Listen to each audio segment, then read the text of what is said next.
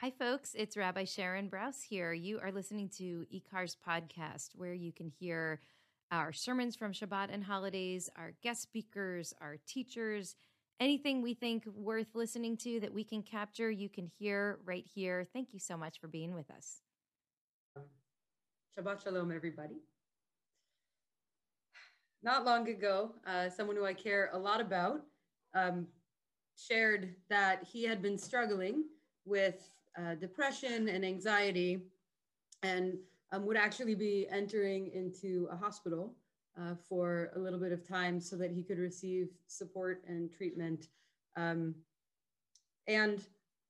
I got the feeling from him as he was telling me that not only was it incredibly difficult to be sharing this, but it seemed like he had kept it from me and from a lot of his people, his friends and his family, for a really long time, because he felt like he should have been able to deal with it on his own, all of his struggles, and that it felt like telling us or relying on us was a sign of weakness, which of course it isn't. It's quite the opposite, right? That ability to reach out, to share where we are. And I was thinking about this today because, as Rabbi Lebel mentioned, we're reading tomorrow, this Shabbat, about Yaakov wrestling with an angel, or with a man, or with himself, or with his brother's guardian angel. He wrestles, right? He demonstrates strength in a particular way through brute force, this physical way of showing his strength in the world. But if we look at it in context, there's a lot that is happening just in this one brief story. Right before this wrestling, he's getting ready to go and meet again with his brother from whom he is estranged after many, many years. And he's making preparations. He's sending his brother gifts. He's strategizing on how to keep his family safe. And then right after the wrestling, he actually meets Esav, and he gives him, he goes to greet him, and he gives him a big hug and a big kiss. But first he bows low before his brother in humility. And I was listening to a class, a shiur by Rabbi Shalom Rosner. He talks about different kinds of strength. And I was struck by Yaakov, not only in the wrestling moment, the strength that he demonstrates physically, but also the strength that he shows in all of these other ways that he engages with his brother and with his experience.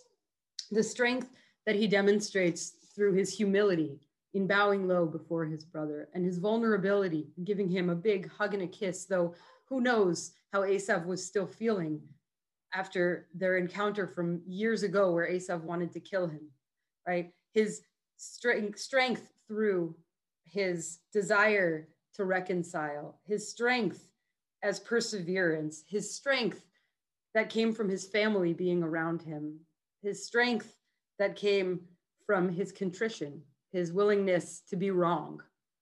And I was thinking about this right now because we're in a hard time, a time, as Rabbi Lebel said, that has light and hope, and I'm feeling that, and also this place of darkness. And we're going to need a lot of strength these next days and weeks and months. And I want to offer us that strength comes in all kinds of forms.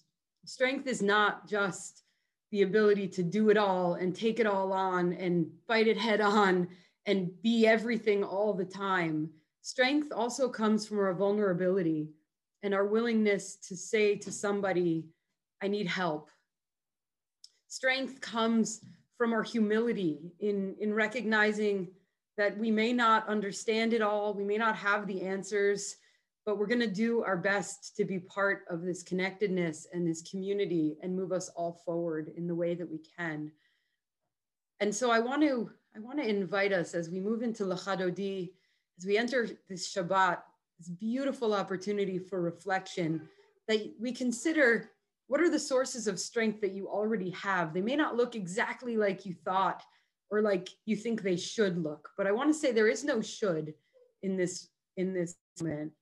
there are so many sources, so many reservoirs, so many people who are here for one another. I know in our community, people want to be here for each other. And so I want to offer you the fact that you already do have a lot of strength. I want to offer us a blessing as we move into Lecha Dodi, that we continue to draw on those many sources, those reservoirs, and to be strength for one another when some of us might feel otherwise, like we might be faltering. Together we will find our path forward. Hi, it's Mayim Bialik, actor, neuroscientist, IKAR member, and lover of all things Jewish. Do you like what you're listening to? Please consider donating to IKAR so that we can continue creating more podcasts and fulfilling our mission of harnessing untapped energy in the Jewish community to reanimate Jewish life, embody moral courage, nurture the spirit, and work to decipher what it means to be a human being in the world today. Why don't you visit our website at ikar-la.org and give today?